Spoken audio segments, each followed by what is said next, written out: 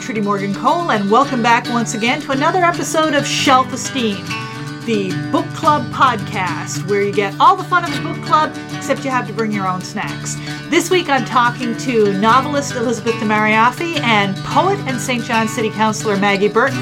We had a great wide-ranging discussion about all kinds of books, and as usual, I started it off asking who'd like to talk about what was the last book they read that left a big impression on them, and Elizabeth got us started. I've actually been reading a lot lately, which is great. I think something about coming out of the process of finishing up a novel kind of frees me up. Yes. Emotionally or mentally or something. So the last two things I've read were, I just read Sarah Weinman's really fantastic nonfiction book called The Real Lolita. Okay. Which is where she... I heard about this. Yeah. So Sarah Weinman, if you're unfamiliar with her, sort of like the crime lady. So she... Canadian by birth, lives in the States now, but just is a huge resource on anything sort of true crime related, but also specific to women writing thrillers, as far back as into the 1930s. And she's written some and edited some great books about that. But this book is about the real life case of the abduction of Sally Horner in 1948. And she, in the book, very strongly shows the connection to Vladimir Nabokov's character Lolita, which Nabokov never admitted in real life, although there is a parenthetical reference to the Sally Horner case in Lolita. Okay. So I haven't read Lolita since, I read it when I was, I think, 20, and I was completely thrown by it because I had grown up in a culture that had showed me a lot of images associated with the name Lolita that made me think this was really about like a teenage seductress. Yes, and the book is often even... I read an interesting article about covers of the book Lolita over the different editions, and so many of them portray her as a teenage seductress. Absolutely. And the reaction from... it was originally published in France, and then it was years till it was published in America, and the reaction from America was very much along those lines, that everyone was really willing to jump in. And the real... I don't know, from Nabokov's point of view, but Humbert Humbert is sort of, in my eyes, kind of the original unreliable narrator. Oh, yeah. And when I read the book when I was 20, I was just so upset because it is so clearly a portrayal of a child abduction and a terrible case of abuse. So it was like sickening. There's a couple of moments from that book that I remember now, more than 20 years later. So reading Sarah Weinman's book was fantastic. Oh yeah. And she's so smart, and it's really worth the read. And it's narrative as a result. She really does a great job of sort of alternating back and forth between the Sally Horner case and tracing that and what Vladimir Nabokov was doing in the same moment. Wow. So really, as a writer, how could you go wrong? Yeah, that sounds fascinating. Yeah, and then the latest novel I finished was Miriam Toews' Women Talking. Oh, yes, yeah. So many people have told me they've been reading that. Yeah, and so I actually just finished it yesterday, so I'm still thinking it over. But I thought it was great. I think it's great. Yeah. And it's that's a challenge because it really is a book where the real-time action of the book is 8 women sitting in a hayloft trying to decide what to do. But there is this feeling of a ticking clock, and it was, and for me, I'm reading it, and it's a really specific story that's based on a real life happening in a Mennonite colony in South America, where over a period of years the women in the colony were drugged and raped at night. Wow. and all the women of all ages. So the 8 women who have gathered are, again, of all ages, from teenagers to grandmothers, and so in some parts of the story is quite harrowing because they're really trying to figure out the ticking clock is that the men who they think are the perpetrators did end up getting charged in the city. This is really bizarre because they don't have a lot of connection to the city. And the other men have gone to town to try and bail them out. So it's this notion that all the men are now going to come back. And so what are we going to do? Are we going to stay and fight for for our community and to be have an equal place in this community, or are we just going to leave? Yeah. Or will we do nothing at all, right? Oh, wow. And I can tell you, it was really interesting because I was reading, the entire time I was reading, I thought, at one point I thought, there's not even been 10 seconds where I think, you should stay. Yeah, no. I just want them to get out. I haven't read the book. I just want them to get out. I'm like, get out. That's the only choice, obviously. So I don't know what that says about me in this moment of time as well. But those are my books. There are so many books that I read where you just want to yell at the women, get out. You know? Yeah, I think that's a recurring theme in a lot of fiction, and sadly in a lot of nonfiction too. What about you, Maggie? What have you been reading lately? Well, so I just finished rereading Tipping the Velvet. Oh, so oddly, that's almost the only Sarah Waters book I haven't read, even though I know that's like the first one. It's still in my purse because I've been going back and rereading certain really juicy sections. So, of course, like a perfect historical romance, coming to age story about an oyster shucking girl who goes into the music hall life as a dresser of this woman that she's in love with, and then she becomes a performer herself, and the story and her transition from this sort of rural oyster girl to music hall star named Nan King. It's just totally fascinating to me. So I've been pretty deep into trying to find all of the sort of coming of age queer stories that I can get my hands on, and trying to recontextualize my own life and try to understand my own sexuality and queerness a little bit better. And I've been really doing it through reading because it's a really good space to explore those kind of feelings and thoughts. So Tipping the Velvet, and I just finished also Ruby Fruit Jungle by Rita Mae Brown. This is written in 1973, and it's about sort of like autobiographical Black queer coming of age lesbianism in the 70s, and stories about her sort of escapades, and just like a real sort of bam, bam, bam, this is what I did, this is how I felt, this is why I did it, this is why I didn't back down when the university kicked me out, and things like that. It's a really interesting book. So I bought that last time I was in San Antonio in Texas, and read it there. So it's about like American South. Anyway, so I really, really love that book, and I can't believe I had never read it before. So I've heard of it but never read it. But it's another one of those titles that I've heard mentioned so often. And again, like just these sort of shameless stories of women having sex with other women. Yeah, and women loving women. Yeah, and and loving women as well. Yeah. But like,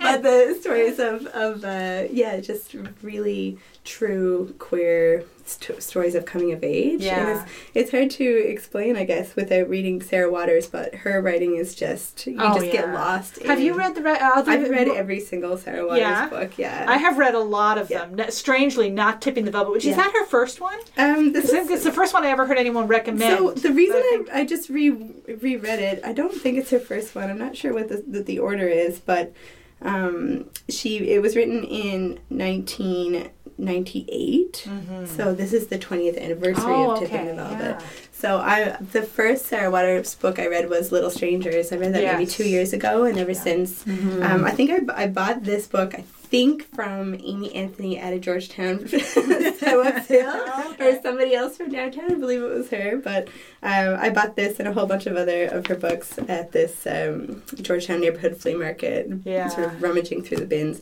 But Little Strangers was the first one I read by her, because it's a ghost story. Yes, and I'm pretty obsessed with ghosts, so I do a lot of anyway. I like to read these sort of more fun, escapist sort of historical. I love how she always writes historical fiction, and it just brings you into another world. She does it so well. She just takes you into the art. The one I love of hers is The Paying Guests. Yeah, which has it has everything she does so well. The the historical era and the lesbian love story, but also it's I love it because it's a crime novel where you're rooting for them to get away with it.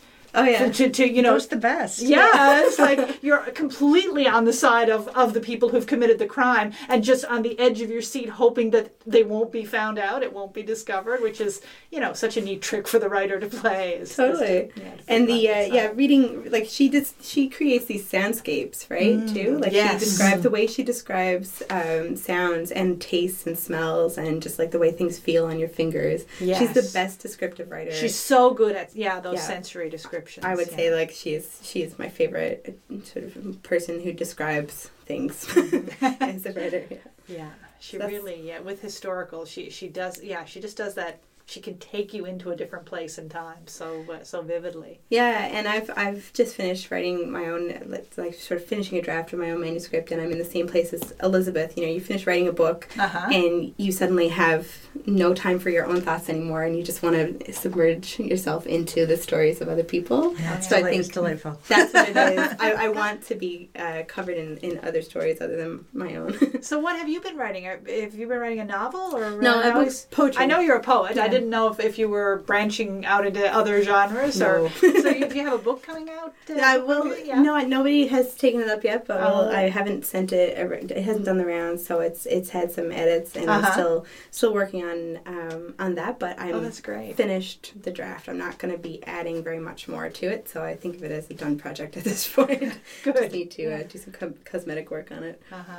And Elizabeth, you mentioned coming out of writing a novel because you have Hysteria out quite recently. So have you have something else since then, or are you in the space between books now? I'm a little bit in the space between books. The last time at this stage, I was already well into the draft of the next book that turned out to be Hysteria. Right. And that did feel more comfortable than where I'm at right now, I think. But my spring just got taken up with like a lot of little projects, which was also really fun. And I got to challenge myself. I wrote some essays, did some stuff that I haven't done in the past. But as a result, no, I'm about 10,000 words into a new novel. And I'm writing some short stories, and I haven't written short stories for years. Oh, that's your short stories. So I'm really, thank you. That's actually really fun. And I think that I got so focused on like trying to figure out what a novel is for the last few years that I had sort of walked away from short stories. And then when I wanted to come back, I thought, oh my God, it's going to be so much work. Like short stories are so much more work. Not really, but it sort of feels that way. To me like it feels that way. And I mean, Hysteria was as like substantial as any of Nabokov's novels. Like Hysteria really took me a long time to get through it because it was so gut-wrenching the whole time, and it was like reading something by Nabokov. So I thought that a few times actually. I don't know if you appreciate that comparison. I really appreciate but that. But it was so a great comparison. It was so heavy, but like every single line was so lyrical and in that kind of way that Nabokov is pretty good at.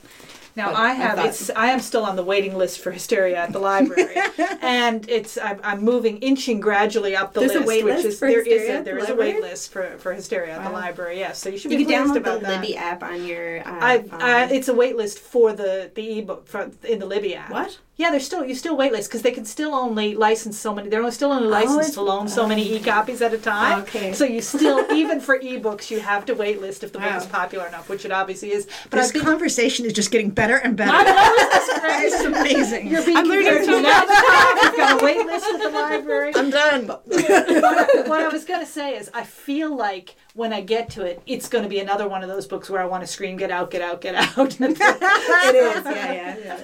Probably. Yeah. Yeah, it was different to write because it was historical. I mean, and my first novel, Devil You Know, was historical oddly too, and I used to try and describe it that way to people because it's set in the 90s, so it's recent history, but it was still really grounded in a place and a time. Yeah. Whereas this one was like really grounded in a place and a time that I don't have any connection to, and in fact I wasn't alive in. So it was fun though. It was really fun, and all the visual stuff was really interesting to get into. Yeah. Yeah, historical is definitely it's its own challenge, and I think the more it's removed from your own time and your own experience, obviously the more of a challenge it is to try to do it in a believable way, or a way that will feel real to people reading it. It was too real. Yeah, it was way too real. Yeah. What about, I often like to ask people about books that have been sort of, I guess, your foundational texts. Like when you look, I mean, you mentioned reading Lolita at the age of 20. The books that you read, whether you were a child or when you were a younger person, or just the ones that were kind of milestones for you along the way. Are there any that stand out to you as... Well, when I was 3, I joined Storytime at the library, and I quickly read everything that I could get my hands on there. So I was a real bookworm when I was a kid. I think the first book that I read myself that I really loved and identified with was A Little Princess by First Burnett, and The Secret Garden. I really liked sort of 19th, early 20th century women writers. Did a lot of reading by that. And then I was super into The Lovely Bones when I was 14 when that came out. It was a big deal, or 13 maybe. So that would be a hard book to read when you were 13. Yeah, I was in grade 8 when it came out, and I made every girl in my class read it, basically. I mean, I didn't make them read it, you pressured them. You peer pressured them to read it. I tossed it on to everybody that I could find, and we all were super... woke, to sort of the reality of sexual violence against young girls. Because the book opens with, my name is Susie Salmon like the fish. I was 14 when I was murdered. Yes. And then when the book came out, we were her age. Yeah. And so that was that totally blew my mind. So Alice Sebold was a big influence on me. So I think those were probably my top 3. I can't imagine reading The Lovely Bones at the age that Susie Salmon, like I read it as an adult, obviously, because I was an adult when it came out.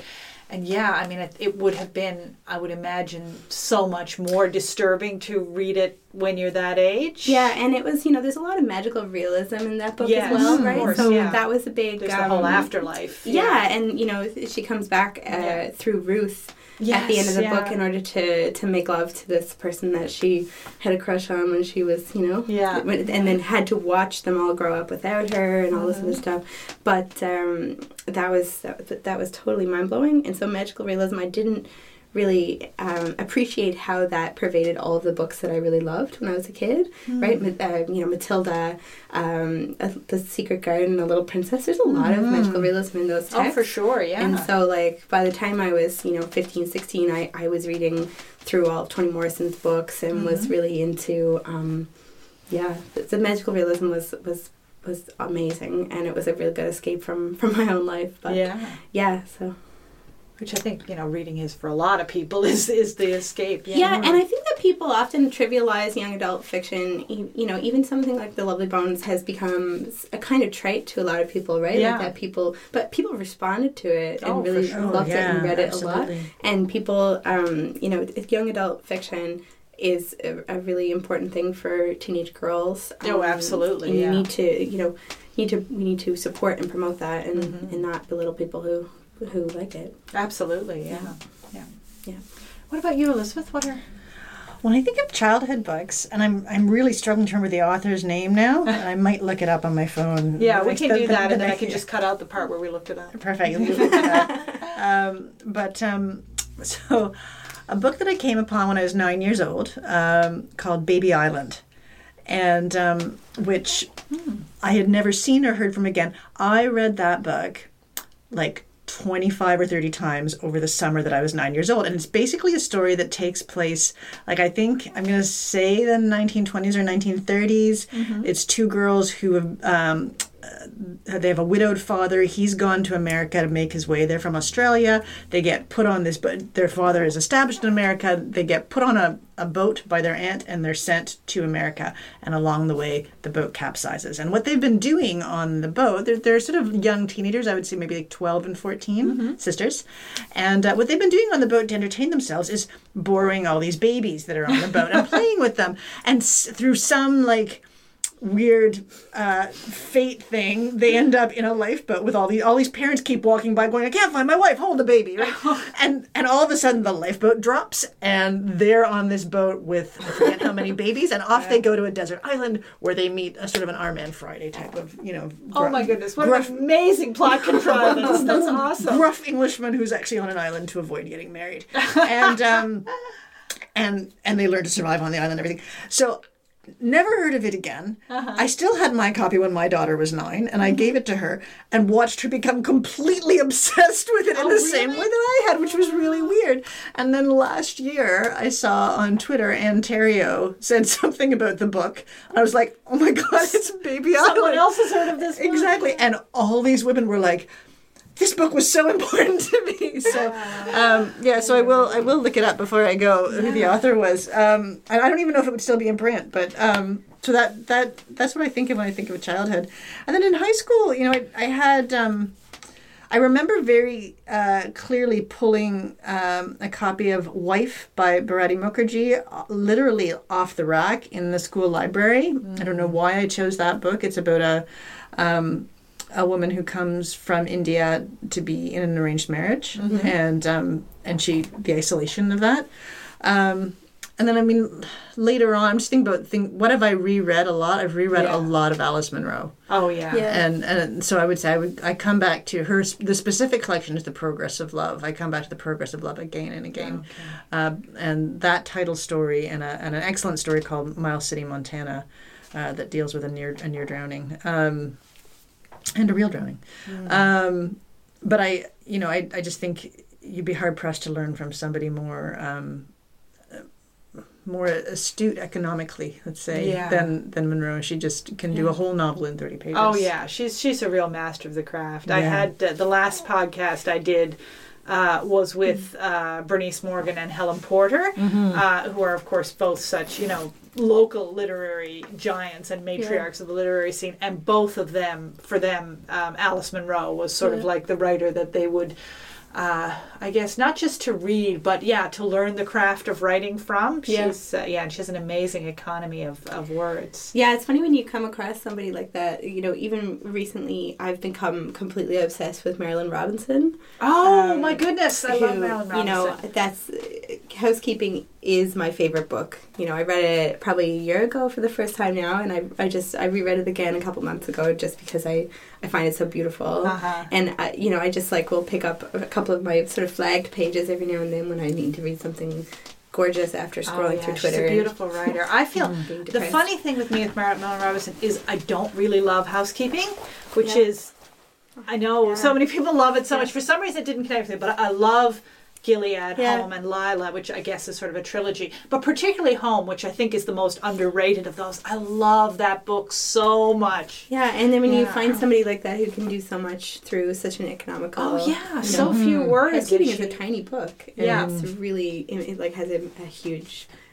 impact, and Alice Munro writes like that too. Yes, it's like when Alice Munro has this great quote about I spent a lot of time looking at the window or whatever. With I can't remember the way the quote goes, but her ability to write with a bunch of small kids at home and to not care what the neighbor said about her, the state of her house and stuff like that is a big inspiration, I think, to all mother writers. Yes. Just of course, So, yes, because that is the perennial, but struggle. When you're Alice Munro and you're trying to get something wrote down, and there's a bunch of youngsters running around your feet, of course you're going to be economical with your. You want to be happy with not wasting a lot of words there. For sure. That's the thing I like about poetry. I can write I can line by line. One line. Oh yeah. Well, to me, every form that's more spare than a huge sprawling novel is amazing to me. How do you boil things down to a good short story? I've written short stories, but never any that I thought were good. And then, to a poem. People who do poetry well amaze me. That you can take, so few words and do so much with them. Yeah. Yeah. And it's a form I don't read. I went through a thing a couple of years ago where I felt like I don't read enough poetry. So I'm going to try to read one book of poetry per month. So I will have read 12 books of poetry before the year was over. And I think I actually managed to do that. But then I didn't keep it up after the year was over. I just went back to just reading novels. But who do you read for poetry? Elizabeth Bishop. Yeah? Just constantly. I can just read Elizabeth Bishop all day, every day. And I go through her stuff and, I don't need to read much of it, and I think about it all day long, little bits of it will be going through my head, and I also have the big yellow Don Mackay book on my coffee table that I read quite a bit, so more lyrical poetry is definitely, or narrative poetry is what I gravitate towards for sure. But I'm always ordering stuff. I'll see somebody posted their new book, a first book of somebody that I've seen in Room magazine or something like that, and I'll order it. So I do have a lot of small collections from emerging, female poets from across Canada. That's kind of my jam too. So, yeah. Wow. I read a lot of poetry, probably and through both the library and by just ordering small collections, and that's kind of what I spend my entertainment budget on. What a great way to spend your entertainment budget. Yeah.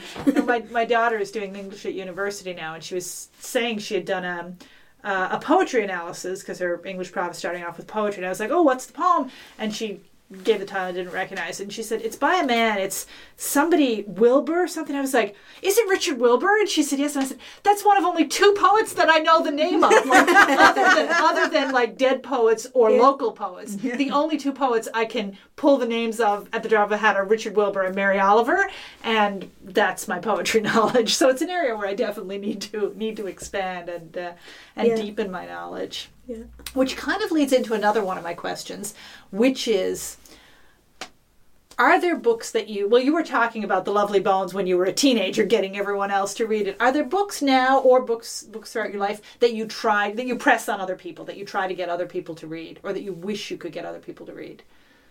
Well, that's a really good question. And I feel like there are, but now I'm trying to figure out what they are. I've been giving Hysteria to everybody. Honestly, because I'm gonna flatter you some more, but I've that's the last book that I've handed around through my and I had an advanced copy through HarperCollins Canada, so nice. My copy is very dog-eared now, and thank you. I'm trying to get the same thing with Boat People. Oh yes, I've been. Sure. I don't know anyone close to me that hasn't read that book now. So. Well, it's funny that we were talking about Sarah Waters before, because I feel like The Little Stranger is one of those books that I just recommend to people, and it was really important to the writing of Hysteria. And part of what I loved about The Little Stranger is that it's written in this sort of fantastic kind of mid-century contemporary realist style, and there was a huge amount of time that I was reading the book going, but is this really just going to be a ghost? Like, yes, is it really? Yes, Are you really? I had that same reaction when I was reading it. You know what I mean? Because we're so I think we're so jaded that everybody has to be doing a trick, right? And I was like, oh my God, you just really let yourself write a ghost story, and it's a great ghost story, and it has all these branching. It's also a metaphor. It's not just a great ghost story. It's also a metaphor, but it's not a trick. Yes, I had that same reaction. I would say I was 3/4, maybe more way through it. I was like, there's going to be some rational realism explanation for all this. Like, oh no, this actually is a ghost story. I loved that about it. I didn't know that you really like The Little Stranger. Yeah. It makes a lot of sense. Wow. Yeah, no, for sure. Yeah. I think about that. And it's funny that we're talking about poetry. I feel like last year I spent a lot of time talking about some volumes of poetry. I loved Sina Karis's My Ariel. So if you like Sylvia Plath, and I really did. So Sina basically went through Ariel, which is one of Plath's most famous books, and kind of... I don't know exactly how to describe it. She didn't write her own version, but she recontextualized it. She recontextualized it. And that book of poetry is like a page turner. Like you can't wait to see what's coming next. Now, I mean, I am coming to it having read Ariel, so I sort of know the Sylvia Plath backstory and everything. But I just thought it was fantastic. And Sue Goyette's Penelope, which is an imagining from Penelope's point of view of waiting around for everyone to come back. Oh, yes, I've heard of that one, Also great. Really narrative, right? Like if you're a novel reader, you can definitely read this book and you get all the language, but it's also... It's narratively driven. Like there's propulsion. A Brief History of a Girl was like that too, by Sue Goyette. That's if you haven't read any of her work. I haven't read any Sue Goyette. So Brief History of a Girl, I also asked a lot of people to read it because it's it's based on a true story about a very young child who is heavily drugged and eventually passes away, and her parents are going through this court trial, it's a lot of sort of magical realism in it as well, but a way to sort of try to frame really complex court case. And of course, Tell by Soraya Purbaia is the same sort of concept, going through court records and making them poetic, right? About the murder of a young girl in, I believe it was Ontario. I think it's in BC. It was Rena Verk, was it? Sorry, not? yes, It was. I'm getting my geography. No. I was in school with Soraya, so I know that body of work really closely. I feel. Okay. It's a really interesting thing that poets are doing right now. Absolutely. And like making a lot of because court cases are hard to read, right? So if you're sort of translating it into this thing that gives people a glimpse into the legal system and exposing a lot of inequalities, especially in the way that we treat cases of sexual assault. I had no idea that was even like a subgenre of and it's not really, but it's becoming a thing. Like I've read a few books now where people are writing poetry based on really complicated court cases, or you have the new Consent app that Emily Deming and Chris Brooks made about the Snellgrove trial, right? So you're commenting on. You're making art out of law, out of legal proceedings, out of court cases, and I'm really interested to see where that goes. And I think finding the way to tell the story, right? Like beyond the legal case and all the sort of stuff that gets into the media about it. Like let's pare this down to let's not forget the story. Let's not forget the human story. Yeah. Instead of having this unbiased sort of just one side, another side. Let's tell it, because that's important too. You have to have the unbiased narrative that sort of says, this is what this person said and this person said, but who is this about is what the artists around us are trying to figure out. Yeah, that is so interesting. It's like, the political landscape is always changing, and so is the legal, and the way that they influence each other and also influences art. Of course, is a big thing that we do, is write about difficult political and sort of socio-economical issues and everything else through poetry. Like I see that a lot in contemporary poets. Are there books that aren't out yet that you're looking forward to? Is there anything that's on your, I can't wait to read this, or even books that are out that you haven't gotten to yet? Is there anything upcoming that you're excited about? Gosh, I'm trying to think. I feel like I've been on a little reading binge of books that came out this fall, and I've mostly gotten through them. That's very impressive. I can never keep up with what's just come out. Well, I mean, everything's a priority list, I guess. Yeah.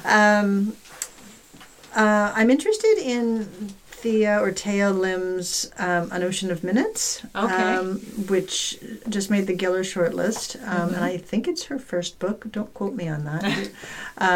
But Bobby, that one really sort of has me intrigued. And I'm trying to think of what else is out there right now that's got me kind of jazzed. Well, I also have some books that have been sitting in my pile for a while. And one of them is actually nonfiction. It's Kate Manne, who's a feminist philosopher in the States. She's a logician, and there's almost no women who work in the field of logic in philosophy. That's really been sort of like quite a boys' club. Yeah. And she's written a really fascinating definition, and what she's done is redefined for all of us what misogyny really means. So it's the book's called Down Girl: The Logic of Misogyny. Oh wow, what a great title. Yeah, she's super, super smart. I read some interviews with her back in the spring. I ordered the book in hardcover. It's been sitting like beside my living room chair, and it's one of those things where like it's going to be quite a read, and so I've read some excerpts from it, but I haven't kind of done the cover to cover on it yet. Is it sort of scholarly, or is it intended for the more general reader? I think it's intended for a more general reader, but it still looks, pretty dense. I think it's still going to be dense, but her last name is Manne, M-A-N-N-E, but she's so smart, and I highly recommend if you just read a few interviews with her. Yeah. She's coined a term. She's got a new book that's on the go, which I think the book is going to be called Entitled, but the original working title of the book was Himpathy. This sounds familiar. I'm sure you've heard of her. Yeah. So. Yeah.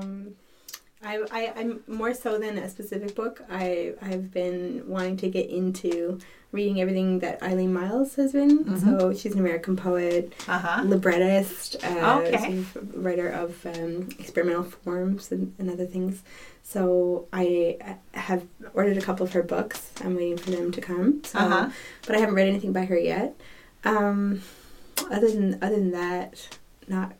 Like, I can't think of anything else. I don't have much time to just, like, sit down and read, the lists of what books are coming out this year that I should be looking forward to. So, unless I catch something by happenstance as I'm scrolling through Twitter, I don't really, I'm not up on it anymore. And that's why it's so important to have a local scene where people are coming out with new stuff, too, because, like, I'll actually notice that, I'll go to someone's book launch and read something locally. So I've really, the last couple of years have been really good for books coming out of St. John's writers. Yeah. So that's been really helpful for someone who who doesn't have the time to keep up on the what's new to look for in 2018 list. So what local writers? I mean, we've already talked about Hysteria. Yeah. What other books by local writers have you read in the last little while that have left a big impression on you, I guess? Well, the Boat People, of course. Oh, Boat People, of course, So I've mentioned Sharon Bala is just an amazing human being. I'm sure you both agree. But, yes, absolutely. She's fabulous. She's really... that book left a big hole in my heart.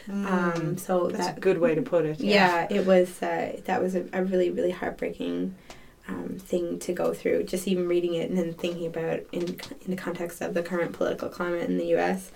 And in Canada too. In Canada, it's not just the U.S. And but especially in the U.S. of course. I'm looking forward to reading. I know Matthew Hollett has a new creative nonfiction book coming out. I love reading anything he puts up. Yeah, his creative nonfiction is great, and his poetry is fantastic as well. Yeah. Megan Coles has a novel coming. Her first novel is coming in the spring, and so that's called Small Game Hunting at the Local Coward Gun Club. Yes. It's coming from Nancy. So that one... That's going to be wicked. I've had some sneak peeks, and I am here to tell you you're going to want to pick that one up. Oh, yeah. She was on the podcast about... Gosh, it must be almost a year ago now, and was talking about it then, but it was still a work in progress. Yeah, and I think they're finally cluing up now. Oh, wow. I just gave Eating Habits of the Chronically Lonesome to my friend Nicole, who's visiting from Saskatchewan, and she really enjoyed it. And I think it's a book that I'm going to give every friend from away who wants to like sort of, but what's St. John's really about? What's Newfoundland really about? I'm like, well, here. Read Eating Habits of the Chronicle Lonesome and read about the sort of seedy underbelly of St. John's and Montreal. I mean, just not just St. John's. But that's so interesting because that wouldn't be the typical or the stereotypical choice that a lot of people would give someone as the book to. I have several copies of it at my house for this reason. Like I'm just giving it out like candy. I love it. But that's an oldie but a goodie at this point. When did that come out? It was 2014 maybe? Something like that. I feel like she and I had a book out at about the same time, so I think 2014 would be right. So that left a pretty mark on the sort of short story culture here, I think. Yes, I really respect her work. Oh yeah. Yeah, the reason I tie it to that is because I can remember doing readings with her and just being so intimidated because she's such a performer. She's an excellent performer. I was just going to say, if you get a chance to hear her read, right? Yes, yeah. Like she reads like an actor because that's that's what she is, and Squawk is going to be her play. Squawk will be at the Ellisview Hall this season too. Oh right? yes, coming up. I just saw the poster for it at the hall. I think potentially. I want to say winter rather than fall. But this coming season, it'll be because the poster's up. So poster's up. And our Eliza, a lot of people that I know saw that this summer. I saw it last year. So I did not get to see it. I fully intended to get out and see our Eliza this summer, and my summer did not work out to get me out to Cupid's any night when it was playing. But I really love how to see it in Newfoundland. We have a sort of culture as writers as going between. There is no real genre barrier, right? Like people are always performing and writing or being like known as a poet but also as an actress or something like that. Like there's a lot of flexibility between between genres, for sure. And that's why I asked if you had written a novel, because it seemed totally believable to me that you might have been like, and now I'm a novelist. Once I don't have little kids running around my feet, I might be able to write more than one line at a time. I've been working on some sort of fantasy short stories, though. Cool. Which is a little something I've got tucked in my back pocket. Oh, that's so cool. So I'm trying to reimagine the Smallwood era, and so I'm writing a lot of sort of first-person fantastical narratives about the politicians of times past, and trying to figure out what led to some of their decisions. I think fantasy is probably your best way into that. So political fantasy. I'm just putting that. I'm going to invent a new genre. I think that sounds like a great idea. It has to, for sure.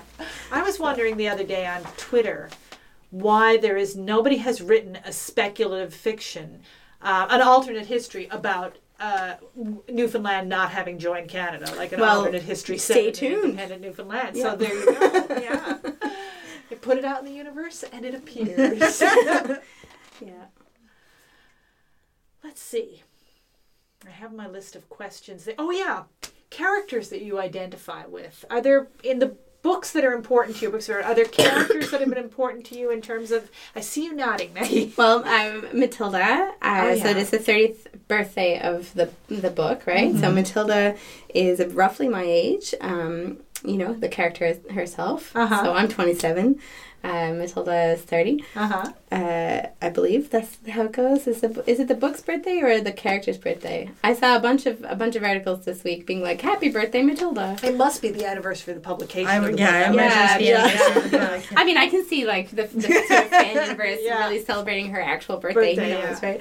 But when I was in Disney World when I was 9, a bunch of people kept stopping to ask me for my autograph because they thought that I was the character from the movie version. Oh my goodness! Oh, that's so funny. And that was around the same age that she was then. So I've had growing up, had a lot of literary characters that were my age when I read the book, and that really gave me a lot. Like Matilda is such an empowering figure. Oh yeah. Right. So when you want desperately to escape your living situation or something like that as a child, and you read about somebody who can think her way out of or scheme her way out of her existence, it's pretty interesting.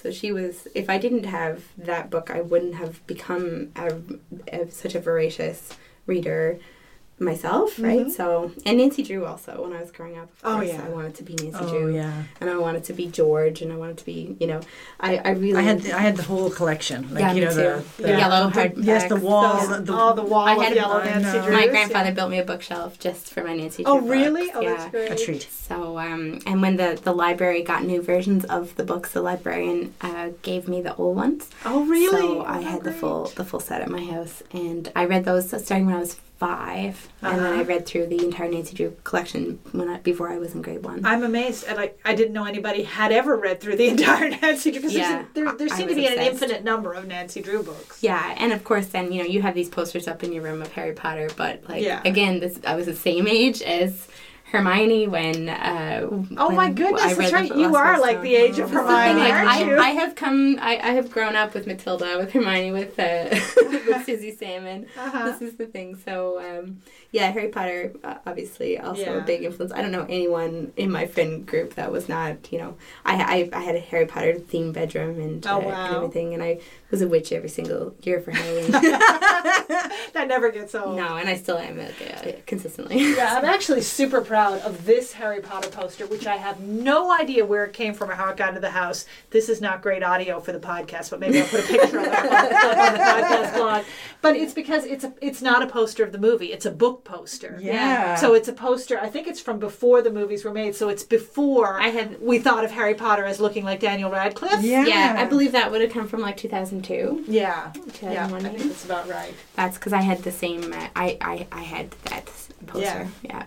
I just unearthed it in the house. Obviously my kids must have had it at some point, and I have no idea where it came from. But when I was decorating the podcast studio and trying to switch it over from being my son's music recording studio to being my podcast, and I was finding all the book related posters that we had in the house. Yeah. That one got a spot on the wall. It's important for little girls to grow up and have these like magical or very smart. Like it is. It's so important. Nancy Drew was such a smart woman, right? The books, like she just figures everything out and just she doesn't need anyone. Have you read the thing somebody did online of the Harry Potter books if Hermione was the main character? No. Oh, somebody's done like not a whole book like Hermione just like is the main character. I know, but if it was written from Hermione's point of view, and it's like, you know, every problem is just solved much more quickly because Hermione just cuts through all the bull crap. And I'm also rereading Harry Potter now because I'm reading it to my kids, right? So it's this is my favorite part so far about parenting. Is getting to reread all my favorite books. Yeah, it really is super delightful. Like I remember all that rereading, like, right down to like Charlotte's Web and and Harriet the Spy, who I would consider to be pretty important to me as a child. Sleuths. Nancy Drew. Harriet the Spy. I also loved Harriet the Spy. Yeah, and I loved that Harriet the Spy got a world. Like that, there were 3 books that were because there was the book about Mouse and the book about sport. Yes. So not only did I get to enjoy Harriet the Spy, which obviously was my favorite, but I really loved being able to like see everybody else's world and see Harriet from their perspective as well. I think I only read the first book. I don't think I read the others. I definitely read Harriet the Spy multiple times as a kid, because that's quite an old book. Like that was around when I was a kid. Oh yeah, for sure. Ancient times, you know. But that's another one. These great fictional role models for girls are so essential. Yep. Mm-hmm. Yeah, nobody should be without those. Absolutely. You need to have a good sort of, suit to slip into on a bad day when you're a kid, I think. You do, yeah. You know, and like having your being immersed in a story is a good way to do that. Mm-hmm. And like once you read it, it's always there. It's just in your back pocket. You can be Hermione that day if you need to be. Like, taking on another. And there are days when we all need to be Hermione. Exactly. Yeah. And possibly more and more of those days, honestly. Fantasize about who you're going to cast a spell on and why. And, Are there any books either of you wanted to talk about that we haven't gotten to? Anything that you're like, oh, I wanted to say this about that book? I didn't really come in here with any preconceived notions. It's funny when we're talking about old books, though, and childhood books, a book that I associate with Harriet the Spy, probably only because I read it at the same time, was one called The Pushcart War. Have you ever read The Pushcart War? I have not. Okay, it takes place in the first half of the 20th century. I couldn't even tell you when. I'm going to say 30s. Don't know. Who knows? In New York City, and it's about the pushcart vendors, like the florists and stuff, basically waging what I would call a sort of a Marxist anarchist war against the Mack trucks, and they actually do it with pea shooters. Oh my goodness! But I think it colored my politics, and I had sort of totally forgotten the book. Yeah, you know, like because you just read something as a kid, and then I saw it online, or I saw it in a store, and I was like, oh my God, I totally remember this book, and it's just a book about the little guy rising up, right? So it's interesting that with both that and Baby Island, you have like introduced, because I mean I've been doing this podcast for a while, and there's certain books that come up over and over, and then someone will drop in a book and it'll be like, nobody has ever mentioned or heard of that book, and both The Pushcart War and Baby Island, I would have to say, are in that category.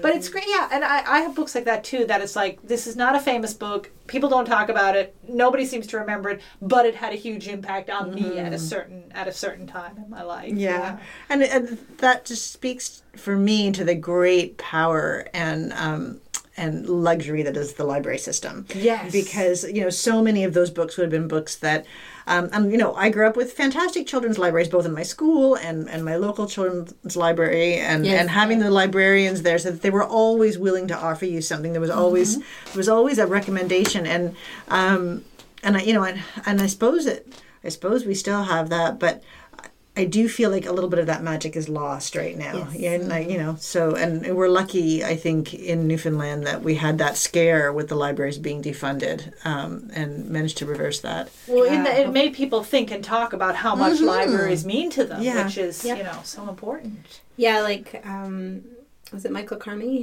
who spoke a lot about the library in Buckins? Yes. Yeah. So it was the same thing for me. My first job was at the Brigus Library. Oh, okay. So I was a summer student there, and that was the first real job that I had.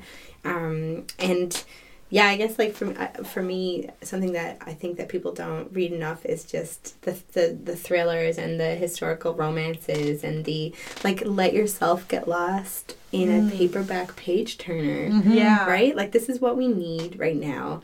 We all need to just drop our phones, forget that the world is on fire sometimes, and just read a really sultry novel. Yeah, and sometimes, like, I have to remind myself, it's okay to read books that are lighter and less. Like, I had just finished reading The Great Believers by, I think it's Rebecca Mackay. I can't remember the author's last name. But again, I'll look it up.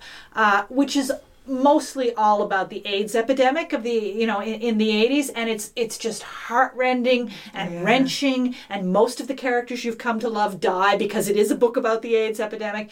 And when I put it down, I was like, I cannot go from this to another book that's like so real and so intense. And I picked up a Jennifer Weiner book because I knew it would be light and enjoyable, and all the characters would come out of it a little bit wiser, but basically okay. And I think I find I have to kind of mix up my reading sometimes with things that are too real and seem too intensely linked into the world we live in, that I need something more escapist. And that's the great treat of those sort of like those paperback series books. I remember when I was younger, I had a boyfriend whose parents, I guess his dad had collected a lot of Dick Francis detective novels. Yeah. So Dick Francis, who was a jockey and therefore writes these sort of like racetrack mysteries. My dad used to read those, yeah. I love a Dick Francis book. It's completely formulaic. They're about 150 pages a piece, right? It's like reading Georges Simenon if you read in French. It's the same kind of thing. Maigret, and you know what you're getting, and you know what it's going to take you. Right, right. And and it's also why I love Poirot. And I probably read all the Poirots and multiple times. But you know who you're getting as a detective. Yeah. So we're coming back to a familiar old friend, now put in another new situation, right? And that's right. It's 2 days of sort of checking out on the couch. Yeah, I've been getting. Sometimes when my brain is so busy before bed, and I've been having a lot of trouble sleeping recently. So I've been getting my boyfriend to read. Just Jeeves and Wooster stories. Oh, yes! Oh, they're great for that, too, Jeeves and Wooster. It just lulls me right off to sleep. They're so non-threatening. There's nothing going on. Everything is so low stakes. Yeah. The stakes are so low in the Jeeves and Wooster books. So, that's been how I fall asleep a lot of times right now. And, I just think that it's, especially for women, who, like for myself, I'm working in a pretty, I'm in a man's world a lot of the time, and I have to think about very serious things, just to put, and I mean that, right? Yeah.